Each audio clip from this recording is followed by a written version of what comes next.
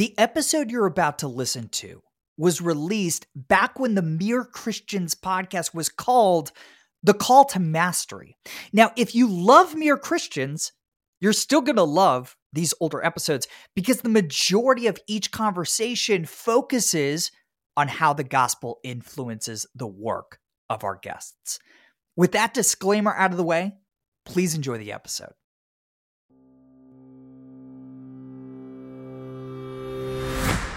Hey everybody, welcome to The Call to Mastery. I'm Jordan Rayner. This is a podcast for Christians who want to do their most exceptional work for the glory of God and the good of others. Every week, I host a conversation with a Christian who's pursuing world-class mastery of their craft. We talk about their path to mastery, their daily habits, and how their faith influences their work. Today's guest needs no introduction. We're talking with Francine Rivers, the New York Times bestselling author of many books, but most notably, Redeeming Love, which has sold more than 3 million copies since it was released for the first time 30 years ago. It's almost Valentine's Day. It felt like the perfect time to release this episode. Francine and I sat down together back in December. We talked about what her involvement was in the upcoming Redeeming Love film. We talked about her 3-year bout of writer's block right after coming to faith in Christ. And we talked about the striking parallels in her life story and that of C.S. Lewis. This is a terrific conversation with my new friend, Francine Rivers. Francine Rivers, thank you so much for joining me. Oh, it's a pleasure to be here. So my listeners have heard me talk about this in the past. I read basically zero fiction. I write nonfiction. That's the craft I know, so I don't read fiction. The exceptions being C.S. Lewis's Chronicles of Narnia. Oh, yeah. And Redeeming Love. That's it. That's the whole list. Oh. That's the whole list. Not the screw tape letters? Yeah, okay, screw tape, sure. Yeah. But come on, that's basically nonfiction. So it's a short list, but a dense one dense with quality. And you got the 30th anniversary coming up with the book. Yes. Congratulations. Thank you. And you got the movie's finally coming out. The movie is finished and it should be out, we're hoping, in spring of 2021. Yeah, pandemic permitting. That's wonderful. I'm curious how involved you were in the adaptation to the screen. I was very involved because I wrote the script. Actually, I wrote the script because the scripts that I had seen before just didn't measure up. They didn't understand the character of Michael. So I wrote the script. I got final draft and just kind of looked at how scripts were written because I wanted to show them what I was looking for. And then they said, oh, well, we like this one. So that was a surprise. And then working with DJ Caruso, of course, he's the director of the movie and he does everything visually. So we needed to restructure because you wouldn't want to go in a theater and see all the backstory of that little girl. That would just be too difficult. So all the major scenes are in there from the book. You don't have all the head stuff going on. You don't know what's going on inside the minds of the characters, but he did a really outstanding job. The question is, what is it going to be rated? Because it is really, there are adult themes all the way through, even though it's about a child to begin with. It's a lot of rough stuff that she goes through and things that we're seeing in our culture now with sex trafficking. Sure.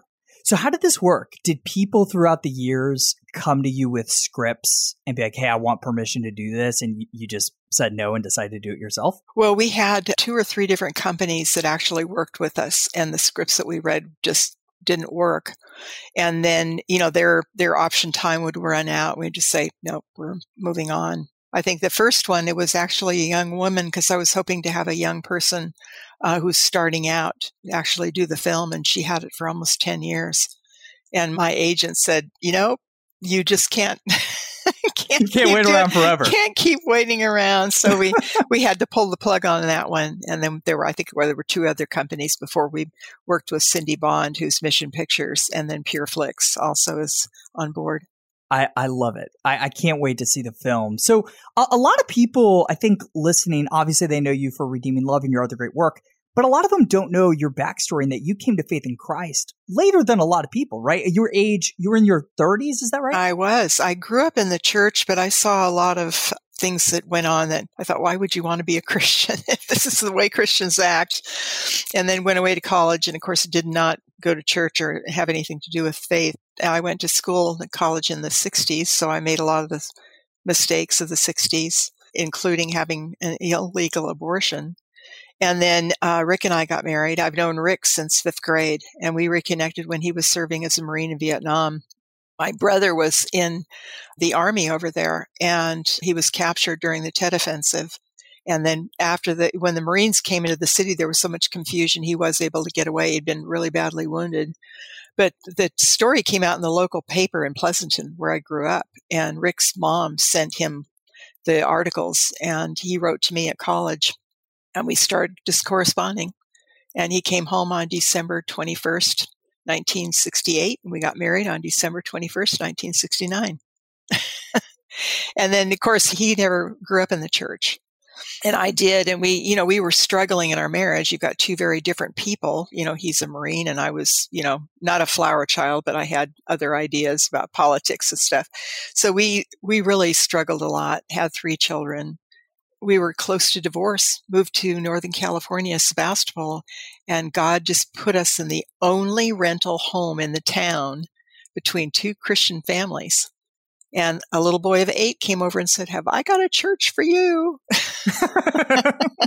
And then on the other side, the lady's bringing us pie and inviting us. And it was, to back up a little bit, we had tried church in Southern California, but Jesus had left the building of this particular church. And Rick had actually served as chairman of the board of trustees, and they didn't know he wasn't a Christian. We didn't know we weren't Christians. You kind of think, well, if your parents were, you're born into it. So I started going. He didn't want to go. He didn't want to have anything to do with church anymore because he saw the inner workings of this particular one. So I asked the pastor, would you be willing to have a home Bible study? He said, if your husband says yes, sure. So Rick said, fine. And the rest is history. We were both baptized on the same day in 1986. But I was in our late 30s, probably 36, 37 years old. Yeah. And at that time, you were already a successful author. Yeah, I'd written about 8 or 9 books in the general market, steamy historical romances. As soon as I became a Christian, I literally couldn't write. It stopped. And I think God was saying, you want to be my child, but you need to get to know me. You don't know anything about me. I'd never really read the Bible. So there was that 3-year period of where I started just reading through the Bible. And we were doing Bible studies every Tuesday night, which is still going on, as a matter of fact. After all these years, Rick is now teaching it. I realized that I had made writing and my career an idol. And I think God was just saying, I need to be your priority. I didn't care if I ever wrote again. That's when he gave me Redeeming Love, because we were studying the Minor Prophets. I want to get back to that in a minute, but yeah, I read that, writing for you is an escape, right? When your marriage was hard, when life was hard, you just threw everything into work, and that kind of became, that was your idol. Yes. Yeah. I think it was my identity and my idol. And it was when it turned around, when it didn't matter to me anymore.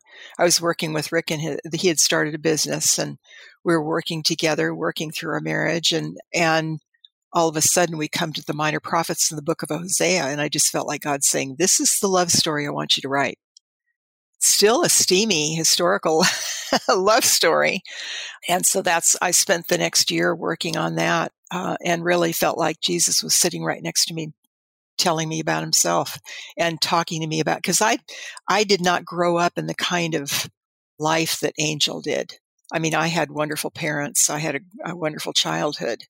So I feel like I didn't do a lot of research about child abuse, and I didn't make the connection with sex trafficking. That noise is my 6-month-old German Shepherd barging into the office. I love it. He's free to say hello. Oh, yeah, he's here. I think that Jesus was sitting there revealing different things about the character, because it just kind of played out gently over time to what was going on in her mind and her heart. And I felt like, in a sense, I was like her, because, we all start out as children of darkness, where we don't have any knowledge of God. And there's that defiance. Nobody's going to control my life. I want to be my own master. And then fear, when you think of, God doesn't want little bits and pieces of you. He wants everything. past, present, future, the whole deal. And then the humility comes when you realize your position and your wonder and your awe of God and wanting to serve him. And then there's joy in the morning. Just that relationship with God changes everything. I was reading your story in preparation for today, and I mentioned C.S. Lewis a few minutes ago. I'm just really intrigued by the striking parallels in your two stories, right? You're both successful writers before coming to faith in Christ in your mid-30s, and neither of you abandoned your careers as writers, but your faith radically changed your motives for writing and what it is you wrote. I'm curious if Lewis was an inspiration in this regard for you. I had never even read Lewis, and he is so brilliant to even be put in the same sentence with him. It's amazing. I mean, I learned about him later on after becoming a Christian. And I've read most of his books. I think I read the Chronicles of Narnia to our children. And then, the Screw Tape Letters I thought was amazing and was so revealing to me about the different ways that I would think and how we get sidetracked so easily. I just think he's an amazing author. Will you please adapt Screw Tape into a movie? No, that's his. That was his. I wouldn't touch his work. No way. It'd take somebody a lot brighter than me to do that. Oh, man. So his stepson, Doug Gresham, is a friend. And we were having dinner in London a couple of years ago and talking about the challenge of adapting that particular book. Because lots of people have wanted to see it as a movie, as a play, and it's tough to do. So on the issue of copyright, rights, licenses, all this stuff, I have a really nitty-gritty technical question I'm really curious to ask you. So I pulled up my copy of Redeeming Love. It's an older edition of the book. The original? Do you have the original from Bantam? No, it's not from Bantam. It's from Multnomah. Okay. And on the copyright page, there's a line that reads, quote, "This is the redeemed version of Redeeming Love." Yeah. What's the story there? Well, I wrote it for the general market. And I submitted it to my original publishing house, and my editor said, "No, this is an allegory about Jesus Christ, and we do not publish books about Jesus Christ." And so I thought, okay, well, that's the end of my career in the general market. And I wasn't sure now, where do I go? But my agent was kind of matching me with an editor. Well, there was an editor at Bantam, Christian, and she was trying to get Christian stories into the general market, into the women's fiction line. So she was actually there for a period of time while Redeeming Love. When Redeeming Love, she read that, she knew exactly what it was, and she's the one that purchased it. And I think it was in print for maybe a year and a half. And as soon as I could, I got the rights back because, you grow as a Christian, you're changing and transforming all through your life until we get to go home to the Lord. And there were things that I wanted to take out of the book. And I really couldn't have a conversion scene in the original for the general market. So in the redeemed version, it's a little less racy and there's a conversion scene in it.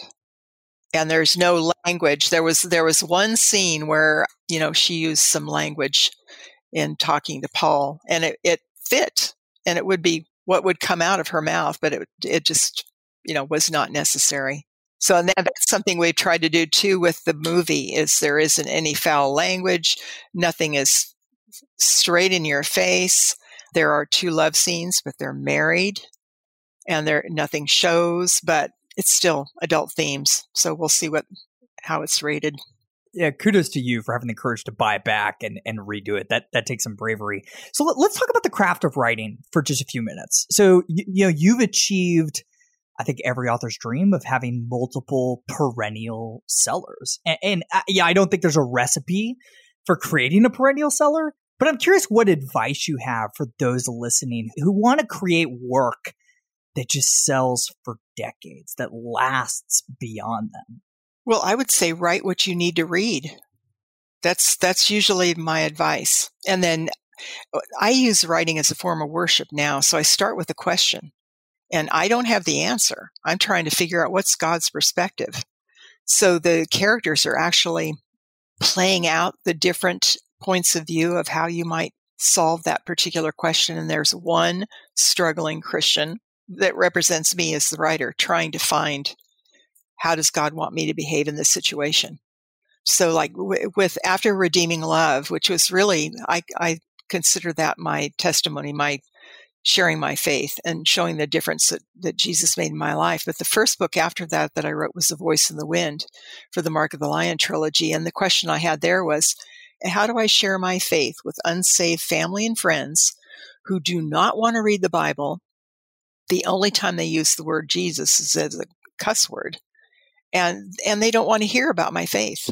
And what I learned in the process of writing that book is it's not what you say, it's how you live. They're always watching you. If they know you're a Christian, they are watching you all the time to see what you're going to do, how you're going to handle stress or problems, what's going to come out of your mouth, how you're going to behave. And then sooner or later, the question will arise, why do you believe what you believe? And I believe God gives you the answer at that time. He gives you the words to say to that particular person, to speak truth to them. They're also watching our actions, they're watching our words, but they're also watching, I believe, commitment to craft. So I've heard many stories of people who were in positions of sharing the gospel precisely because they were world-class at what it is that they did. They were winsome. Excellence is winsome to people. It's attractive. Have you experienced that? Like, have people from your former general market days come to you years later, be like, hey, like, you're killing in the market still. Like, what makes you tick? What makes you different? Well, that was one of the advantages of writing Redeeming Love. And I think the reason that God had me write it, because I had a readership from the previous books. And then I didn't write for 3 years. So people were writing and saying, why aren't you writing anymore? And then I wrote Redeeming Love, and then they'd write and they'd say, oh, I wish I could meet a Michael Hosea. And I could write back and say, well, you can. His name is Jesus Christ. And that's what's happened. So it gave me an opportunity to share my faith. So what do world-class writers do that their less masterful counterparts don't do? You talked about starting with questions. You talked about, writing what you want to read. What else? What's the delta between good and great as a writer? Planting your seat in the seat. Spending hours at it, looking at it as a responsibility. It's a gift that's given to us that we need to develop. And I think we're always apprentices. You never stop being an apprentice as a writer. You're always learning new things about the craft. You're always learning new ways of doing things. And I'm on a group of women writers. There are 9 others, and we get together every year. We couldn't this year because of COVID, but we've been getting together on Zoom, to brainstorm and talk and develop craft. So I think it helps to have that community to challenge each other, iron sharpens iron type thing, and to attend conferences and take classes and learn more about it. And especially majorly important is to stay in Scripture daily. I always start my day with studying Scripture because you want that to be your formation. So you already mentioned starting your day with Scripture. I'm really curious what the rest of your day looks like. A typical day, typical working day for you. What does it look like? Well, actually, the early morning, my husband gets up anywhere between 3:30 and 4:30 in the morning. He has Parkinson's, so he awakens early. Plus, he was a businessman, so he was up early in the morning to go to the office.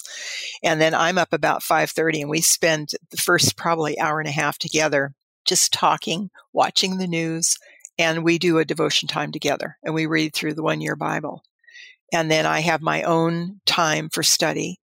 And then after that, breakfast. After that, get ready for work, just like you're going to the office. And then you plant your seat. And I write 4 pages. I try for 4 pages a day because writing was so important, too important at one time. I try to limit the amount of work that I do per day and not just keep going and keep going. Even if, you have that role, sometimes it's better to just stop.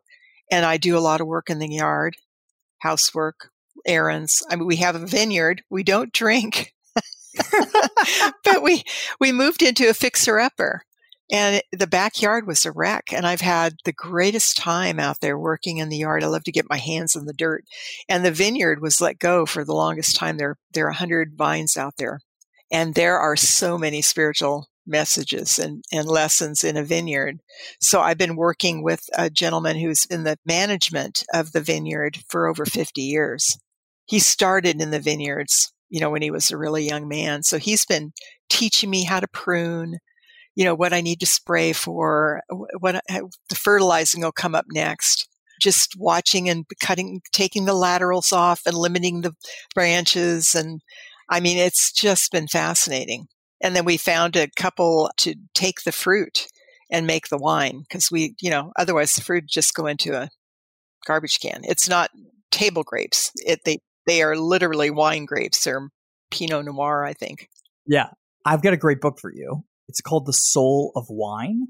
It's a really short, really beautiful book. I'll send you a copy. It's written by this theologian who grew up in a winemaking family in Germany and explores kind of the spiritual undertones of wine and winemaking. It's a beautiful book. It's a beautiful book. So yeah, I'll have to send you a copy. So I'm curious, when you're out in the vineyard, do you use that for breaks in between bouts of writing? Do you work, you work with your mind, you rest with your hands, you find that restorative? Yes, very much so.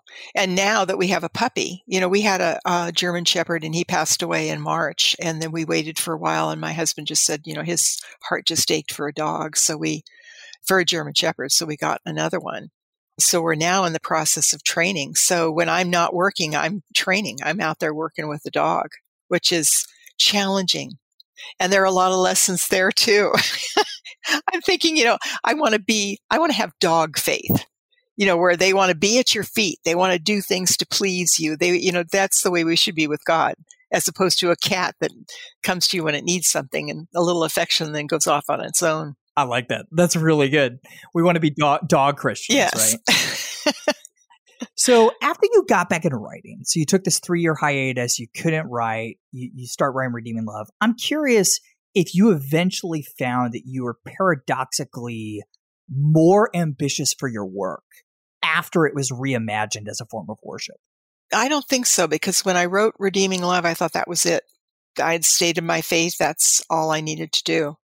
But then the question came up and I kept thinking about that question, how do I share my faith?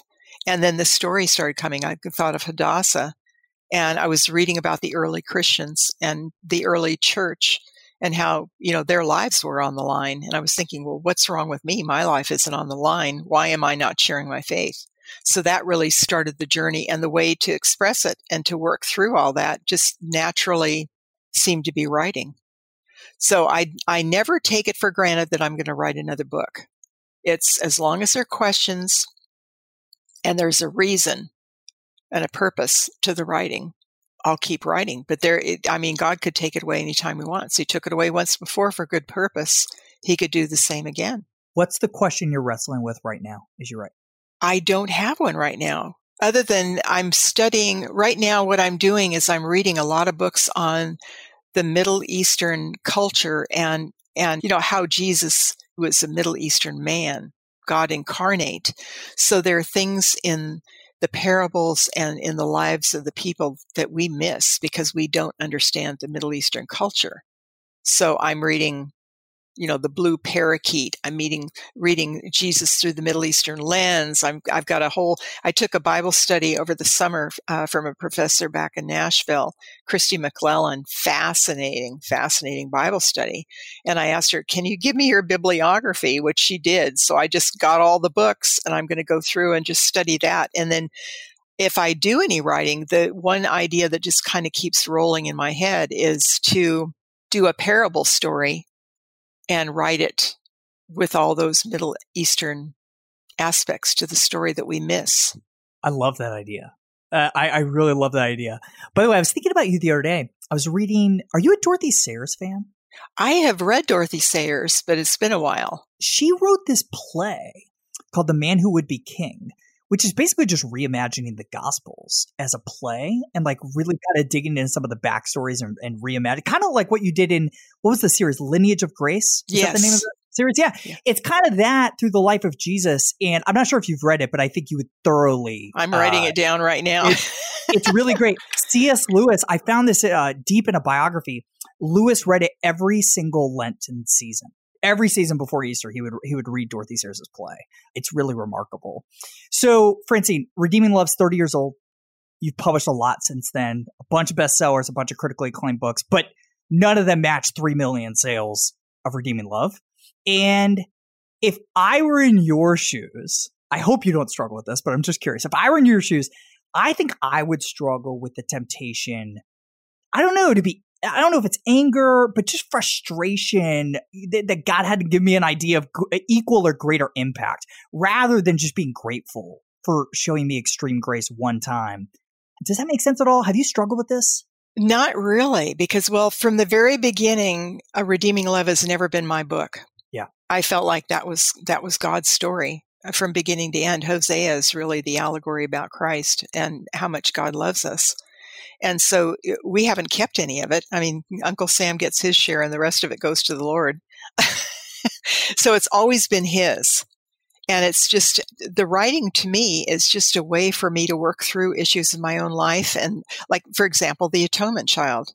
That's when I worked through having gone through and having had an abortion and all the rationalizations and justifications and all that stuff that goes on. So every single person in that book is impacted in some way by abortion. And it brought tremendous healing. It was like, and everything I thought, all the criticism I thought I'd get from both sides, the pro-life and the ones that are pro-abortion, pro-choice. I thought I'd get flack from both sides and never did. And Tyndale knew, they asked and they knew my story and they said, we're behind her 100%. So it was like an amazing, very difficult, very trying year to work on that, but it was healing at the end. So for me, writing, that's what, it's kind of like a self-help therapy. Yeah. And worship. It's a form of worship for you. Yeah. It's God has the answers. And I think he tells me when it's time. Okay. It was a number of years before I could deal with that. And it was like, okay, it's time. It's time for you to deal with this and have the courage to take a real deep look at it. You've said, quote, I yearn for the Lord to use my stories in making people thirst for his word, end quote. No doubt this has happened with people who knew the Lord before picking up your books. You already touched on this a little bit, but I want you to talk about it a little bit more. What about readers who didn't know the Lord prior to buying a Francine Rivers title? Have you heard stories of people coming to faith in Jesus or exploring him through your stories? Well, quite a few, but the way I look at it is God can use anything to reach the hearts of his children, even a work of fiction. I mean, he can use something that somebody says just off the cuff to get through. We never know the timing or what's happening. So I just think that it's a tool for God. He can do what he wants. I will never save anybody. It'll never be me that did it. It'll be something that God just, and sometimes we hear from people and they'll say, I got this out of your story. And I'm thinking, I didn't put that in there. It's just something that they got out of the story that God gave them. So it's miraculous how many ways and how many things that God can use to reach his children.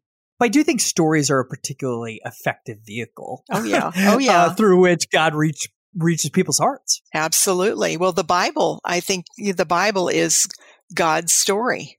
It's the king's story and the kingdom story all the way through from beginning to end. And, I think sometimes we miss that. We tend to think of it as, I have to go through Leviticus. Well, Leviticus is there for a reason.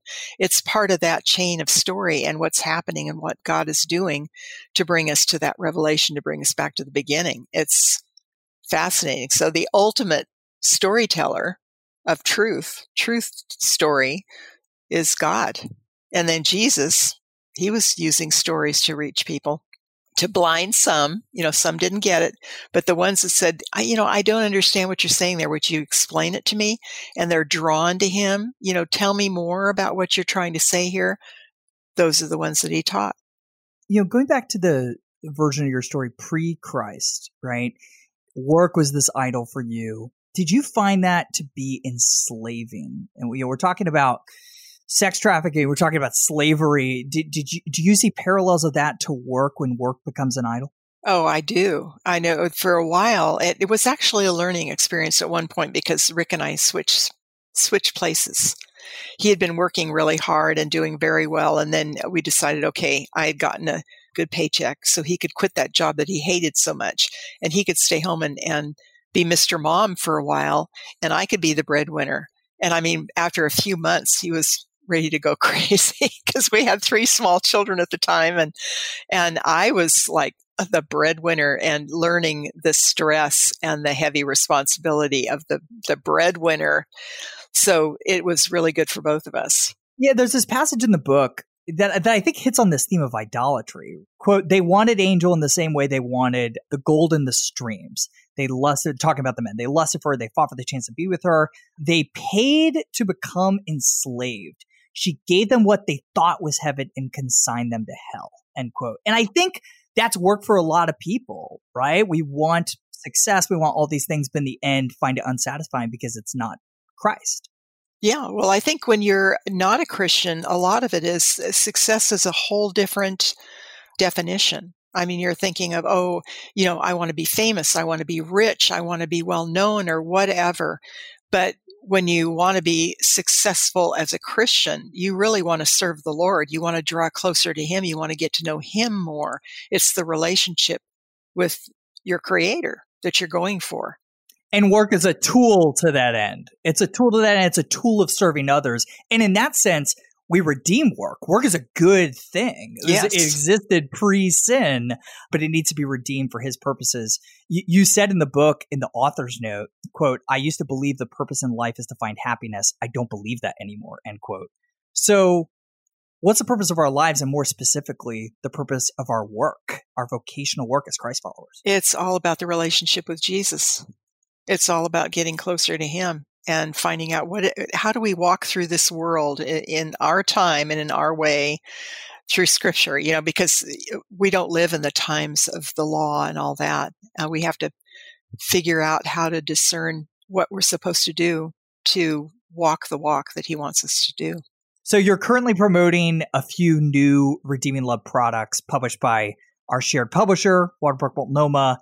Tell us a bit about this keepsake edition of the book and the devotional and all this stuff that you're launching. Well, the keepsake edition is it's beautiful for somebody that wants to have it on their shelf and keep it there forever and not be passing it around to people.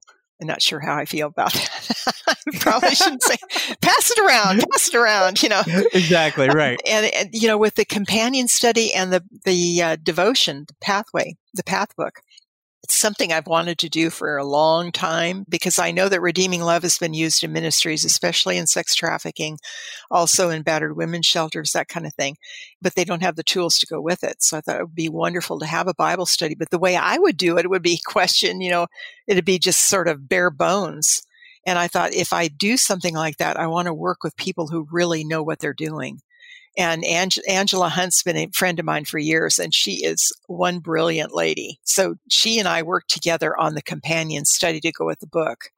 And it's written in such a way that we're hoping people will get a journal, just a spiral notebook, and work separately, think about it, and really work through it. And the pathway was with Karen Bursma, who worked with me on Earth Psalms. I like to write blogs, or I call them Earth Psalms, about how I see God in nature, the lessons that I believe that He's teaching us through His creation. And so we took those offline, and then she helped me and then added material in there. So she's the one that worked with me on the path, the 40-day devotional. Just terrific gals. So it's like, I didn't do these alone. These were team projects, and these are awesome women of God who worked with me. I love it. So 3 questions we wrap up every conversation with. Number 1, and I always love posing this one to authors.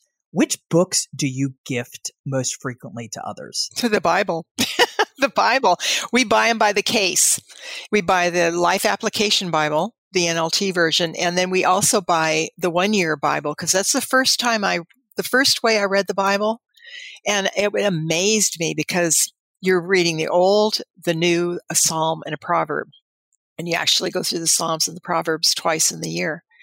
And I could hear God's voice in all 4. And I could see connections every day between the Old, the New, the Psalm, and the Proverb. And it just, for me, it was a confirmation that this is God inspired, because I could just hear Him speaking to me through the Word. So those are the 2, the Life Application Bible and the 1-year Bible are constantly gifts. We keep them on hand all the time. I love it. Just in the back of the car. Yeah, well, in our shelf, when people come in, we come to the Bible study. If they don't really have a Bible, here, we've got a Life Application for you. That's beautiful. I love it.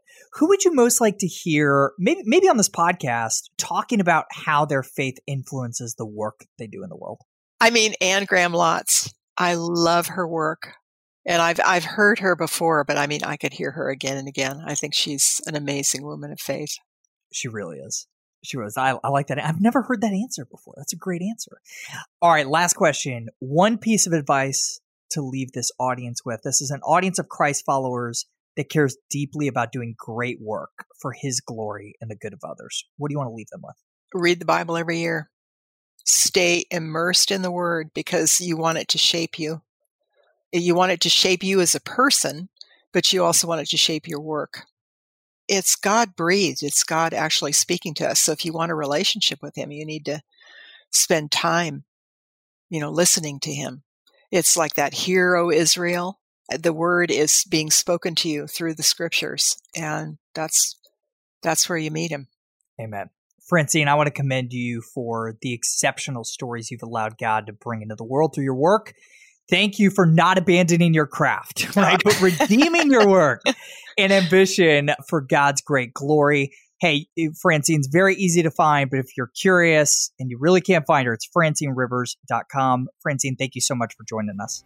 Thank you very much. I've enjoyed it. That's an episode I will treasure for a long time. Francine is a legend. Understatement of the year. I hope you guys enjoyed that episode. Hey, if you're enjoying the show, make sure you subscribe so you never miss an episode in the future. If you're already subscribed, do me a favor, take 30 seconds right now and go leave a review of the podcast. Thank you guys so much for tuning in to The Call to Mastery. I'll see you next week.